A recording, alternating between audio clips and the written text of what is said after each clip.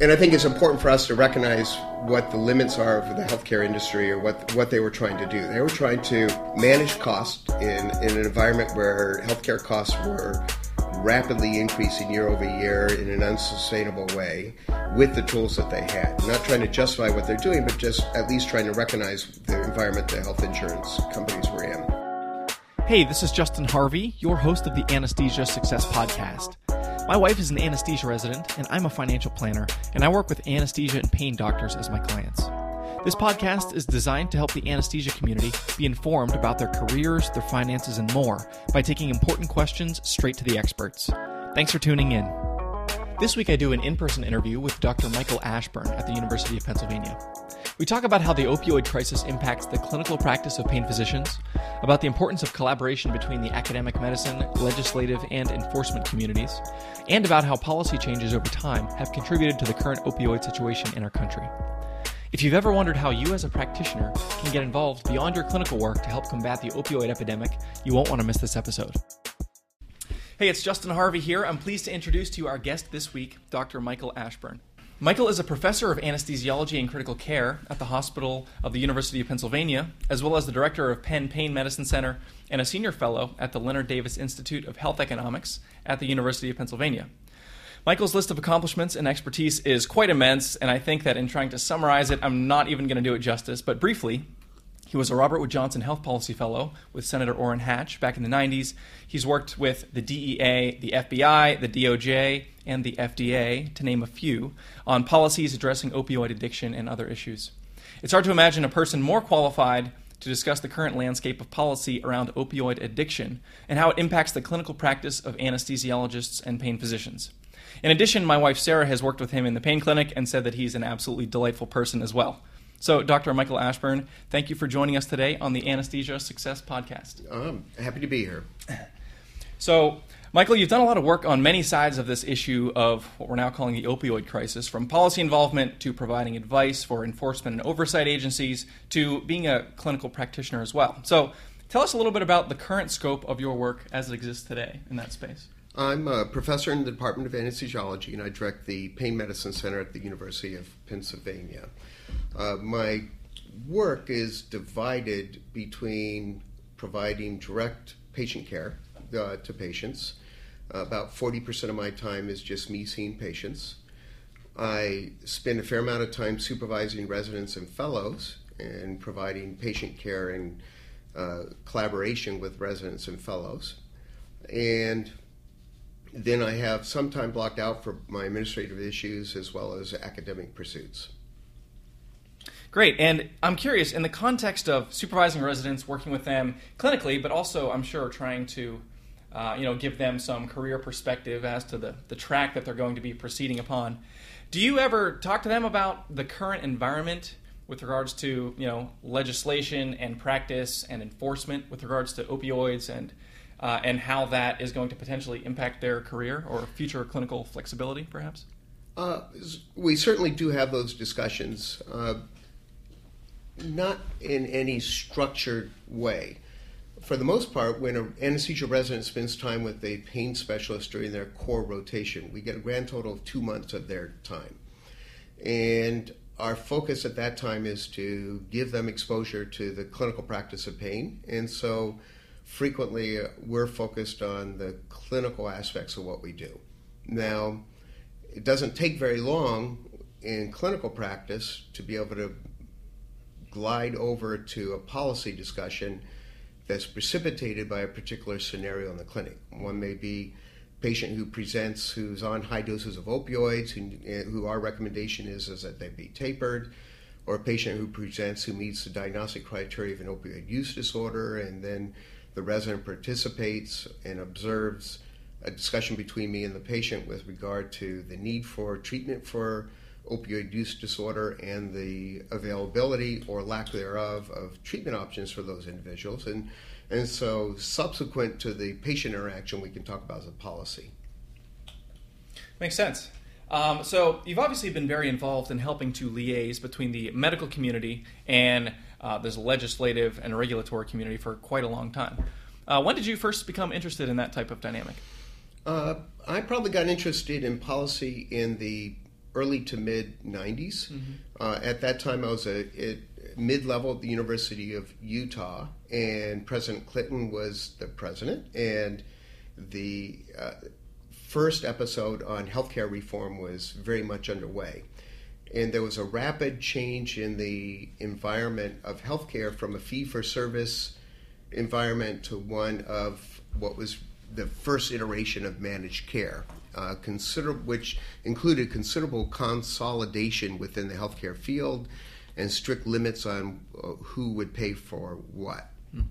And at that time, there was significant concern over the impact on how we would be able to provide pain care and anesthesia care and surgical services.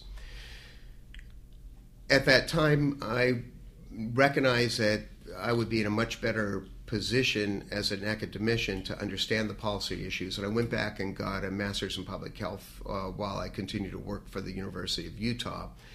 I was coming on to my 7th or 8th year of faculty and was due a sabbatical and chose to do a Robert Wood Johnson Health Policy Fellowship in Washington, D.C. I prepared for it, met with as many people as I could possibly meet with in the Utah area, worked hard at making sure I submitted an application that I thought was as robust as I could be, and then went to Washington, D.C. and interviewed for the position, ultimately was awarded one of the slots. And that was obviously very intentional on my part.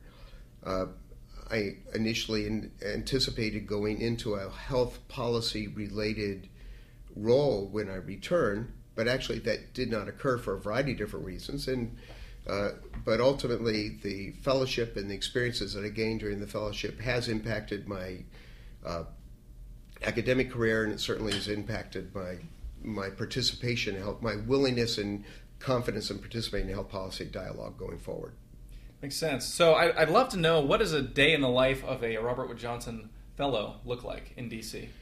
Well, it's changed. The program has changed fundamentally now, but it still exists. But this is a fellowship that, at the time I went through, was run through the Institute of Medicine, which, of course, now has a new name.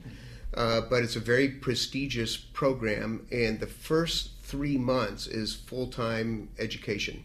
They have a wonderful process at that time where there's only 6 fellows a year, and we would go and meet with the who's who of health policy. We would meet with a variety of different Senate offices, a variety of different offices at the House.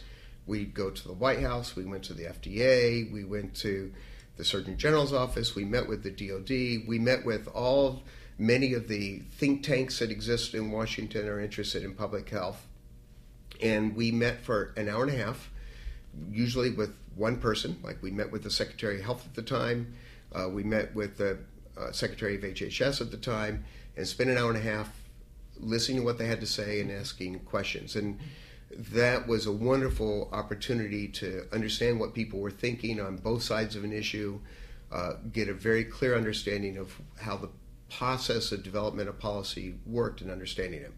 After 3 months, the fellows then would apply for an interview to get a position on somebody's staff.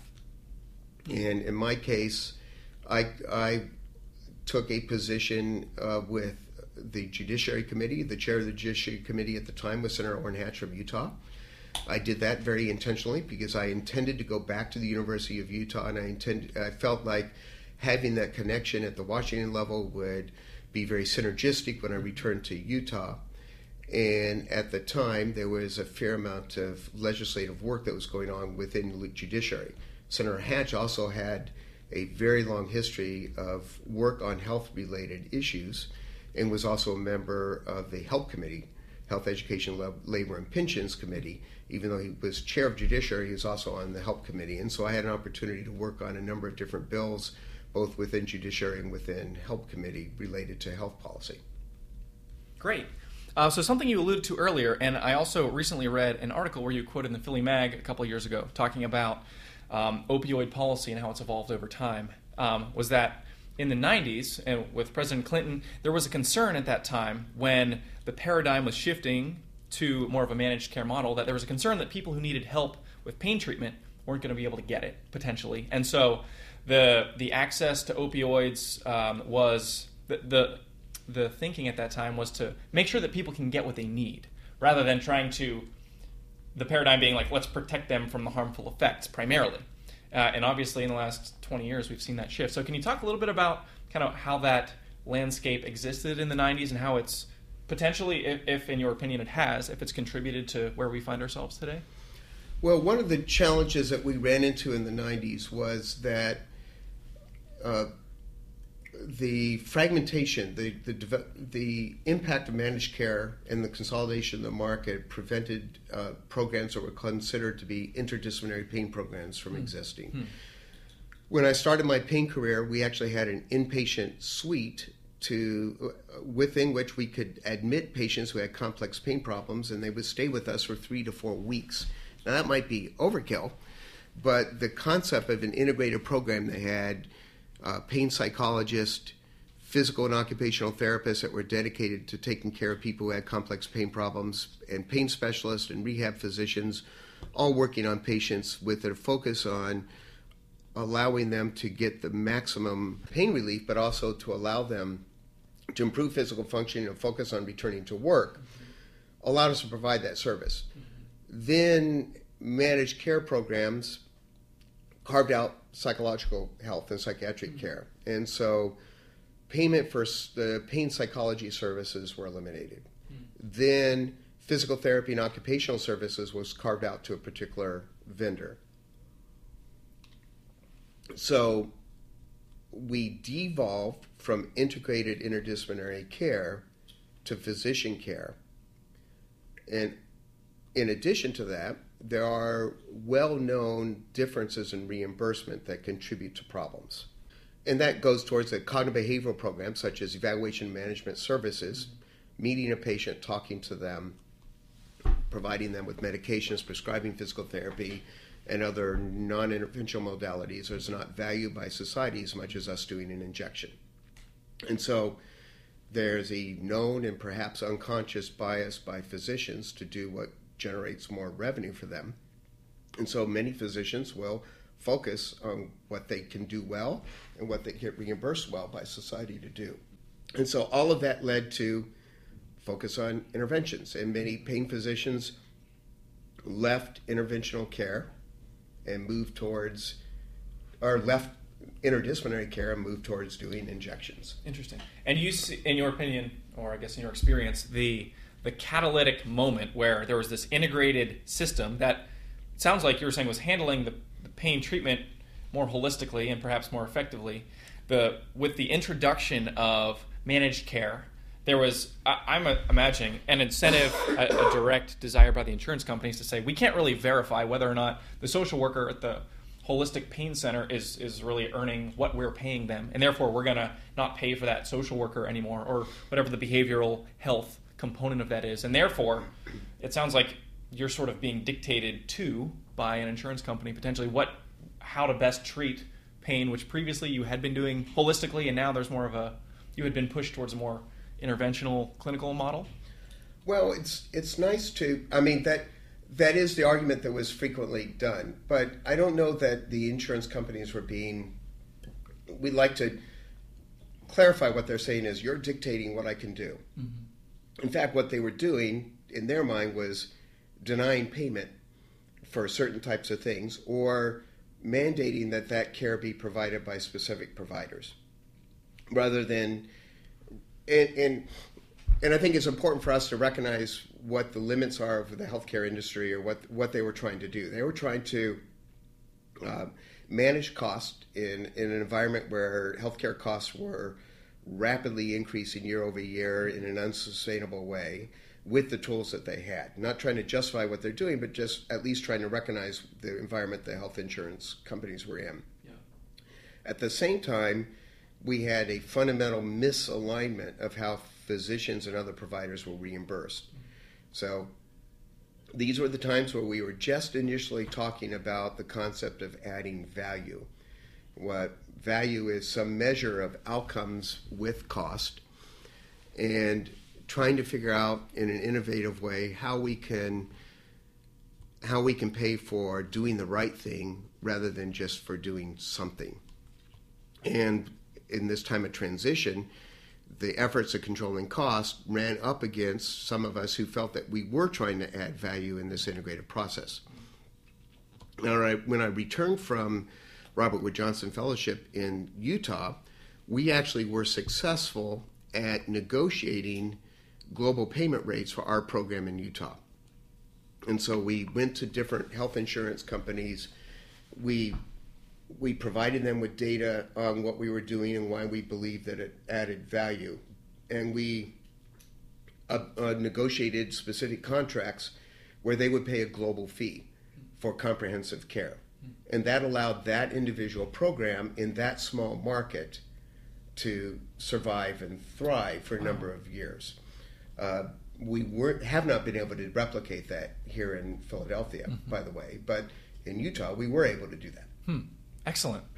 And thanks for the additional clarity and perspective there. So as that paradigm shift was happening in the healthcare industry at large, do you see that dynamic, the shift to managed care and the difference in reimbursement and what insurers will pay for? How has that contributed to where we find ourselves today? Which there was this article in the New York Times last year, you may remember, calling Kensington, one of the neighborhoods here in Philly, the Walmart of heroin, and Philly is pretty renowned for the opioid crisis here as being sort of exhibit A of a lot of the hardship that our nation is experiencing. I think that's an excellent question. I think that, like everything in life, I think the underpinnings of what happened with regard to the opioid epidemic that we've been experiencing for the last decade or so is multifactorial and not easy to understand. And I think that there are probably many things that came to bear to cause the crisis, and not just one thing.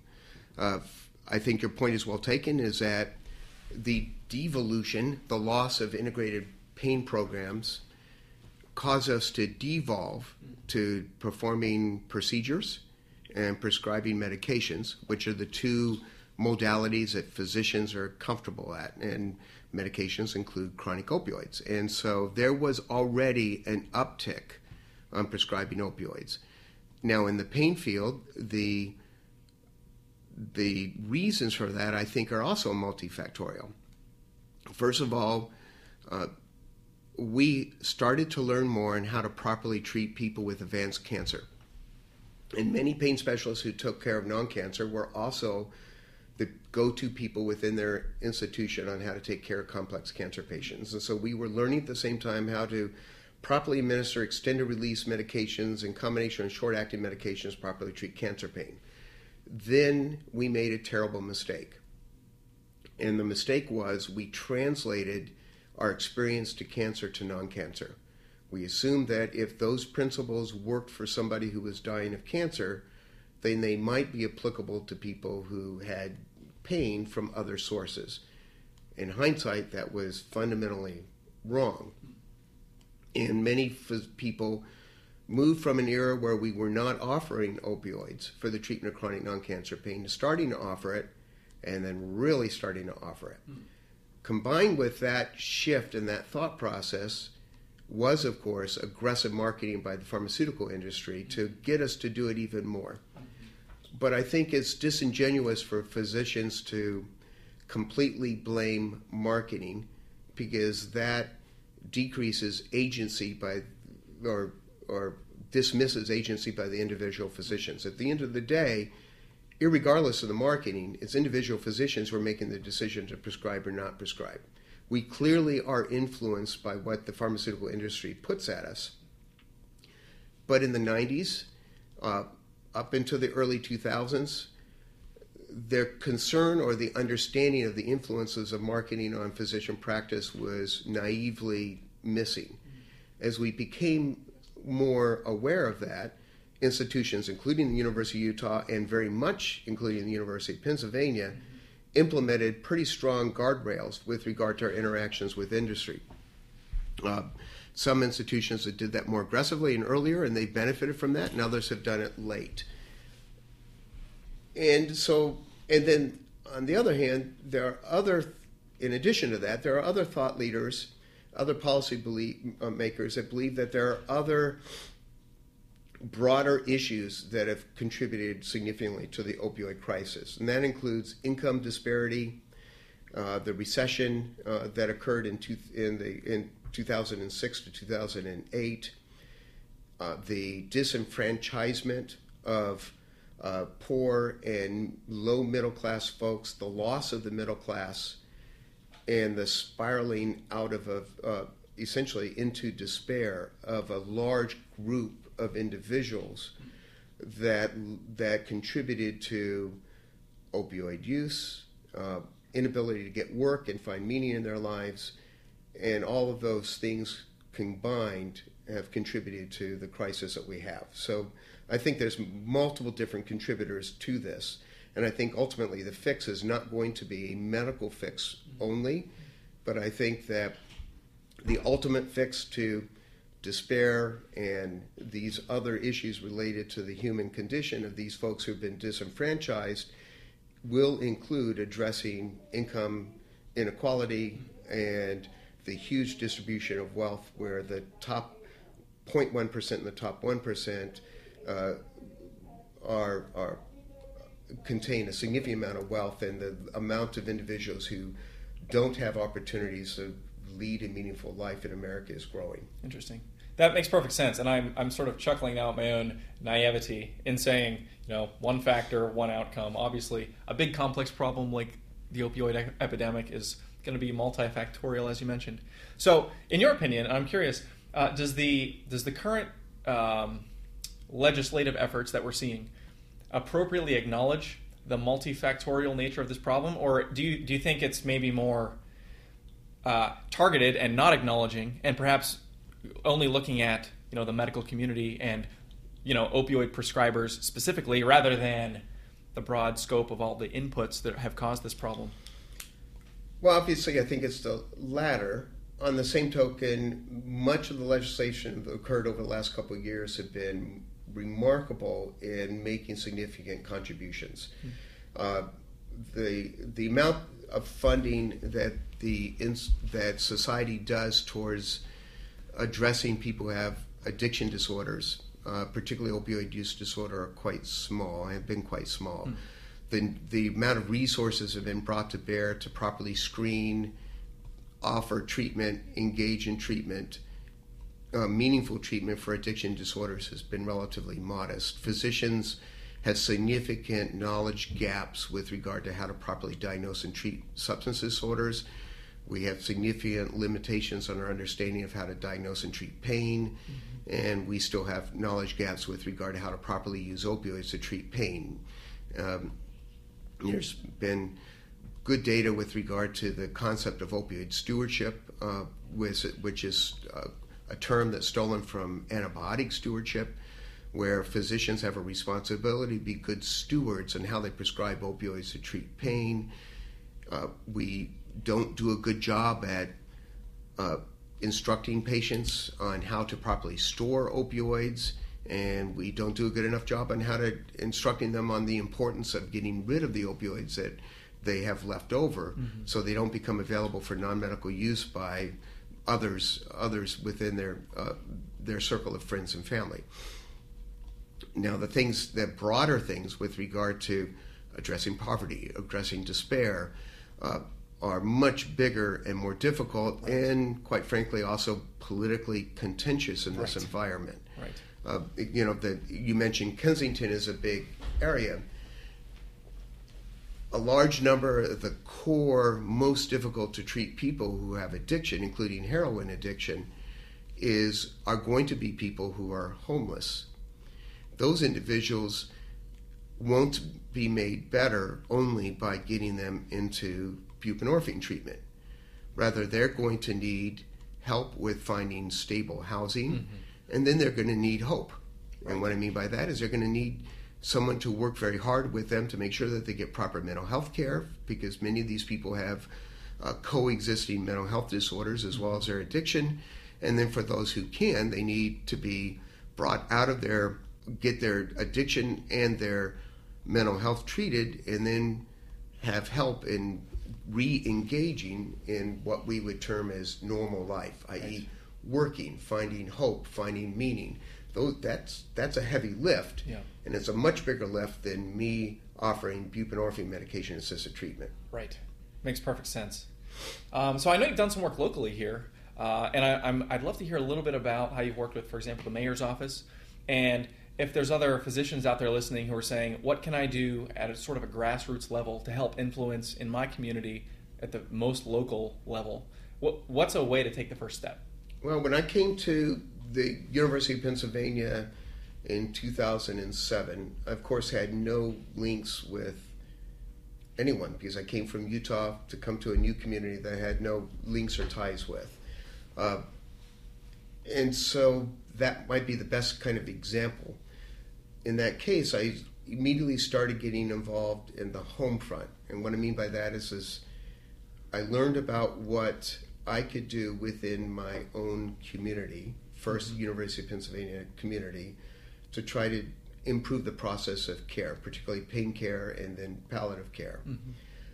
I joined my local societies, Philadelphia Medical Society, Pennsylvania Medical Society, Pennsylvania Society of Anesthesiologists, and then kept raising my hand when the opportunities existed. And I actually was proactive on looking for opportunities to join. So I ended up joining the board of the Pennsylvania Society of Anesthesiologists because I reached out to the individuals, and it come to find out they did not have any, at that time, they did not have any academic pain doctors on their board of directors, so they asked me to be on the board of directors. And then I recognized that Pennsylvania did not have a prescription drug monitoring program, and there was actually no effort to develop one at the time. And so through the Pennsylvania Society of Anesthesiologists, we created the Pennsylvania Pain Coalition, and we essentially brought together a wide group of advocacy groups to talk about the need to have a prescription drug monitoring program and advocated for that legislation.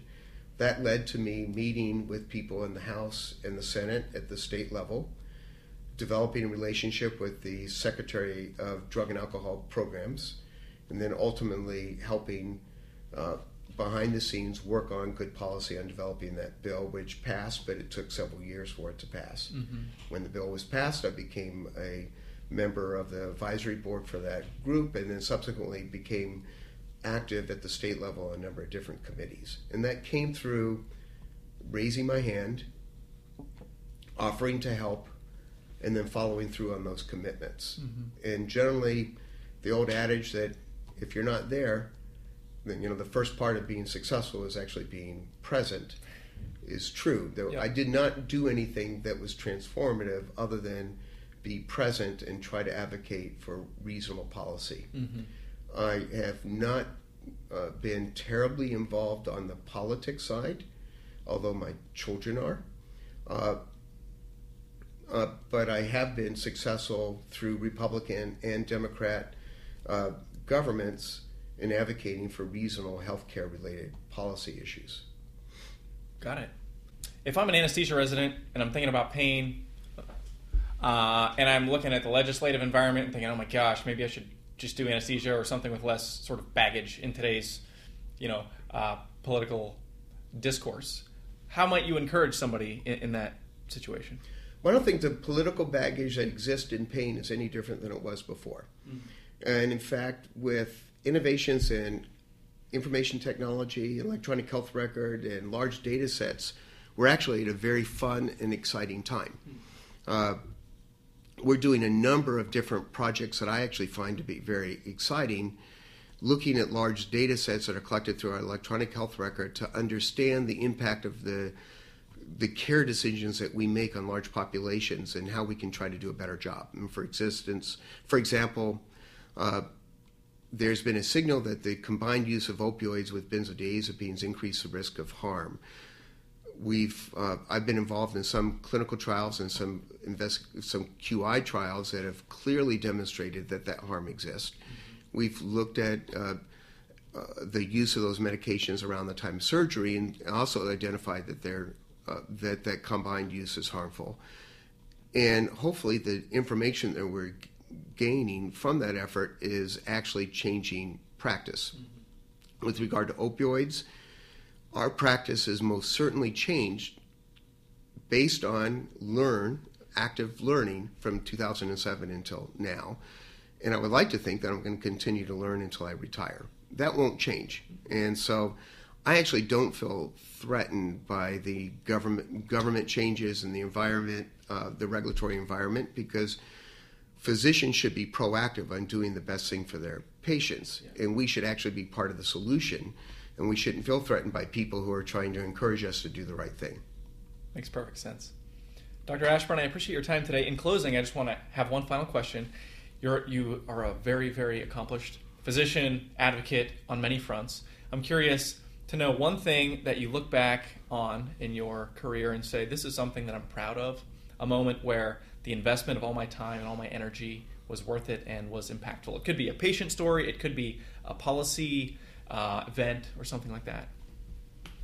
I think that's an excellent question. I would say actually most recently, well, I think that from my personal career, the most beneficial thing that I've done was my decision 7 years in my career to go back and get an MPH, because that precipitated my ability to effectively compete for the Robert Wood Johnson Health Policy Fellowship, and my interest in active participation in health policy, I think, has had some impact both on my career, and I would like to think that my efforts have helped improve the care that other people have had.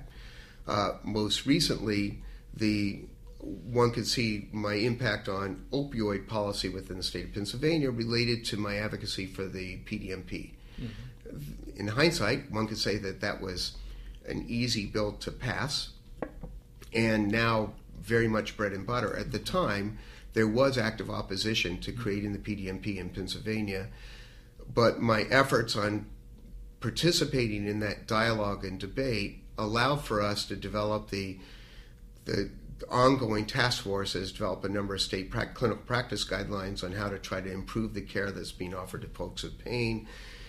That allowed us to write the core curriculum for all medical students in Pennsylvania, and the partnership that we've had, which has been very, very productive with Secretary of Health Rachel Levine and others on developing really sound policy related to pain and addiction.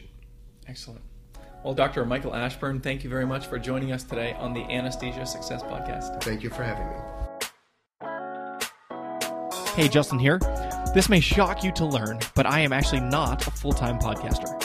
I also run a financial planning company called Quantify Planning, where I work closely with anesthesia and pain docs to build and implement customized financial plans. If you're interested in working with a financial planner who knows many of the ins and outs of your profession, shoot me an email or head on over to quantifyplanning.com for more information. If you're a resident or fellow, I can also offer you a free student loan analysis if you're interested, but there might be a waiting list, so check out the link over there to see. If you're interested in learning more about the topics we discussed today, head over to anesthesiasuccess.com to join our community of residents and attendings and others to ask a question or get more free resources. If and only if you like this episode, please leave us a review and subscribe. Thank you very much for listening to the Anesthesia Success Podcast.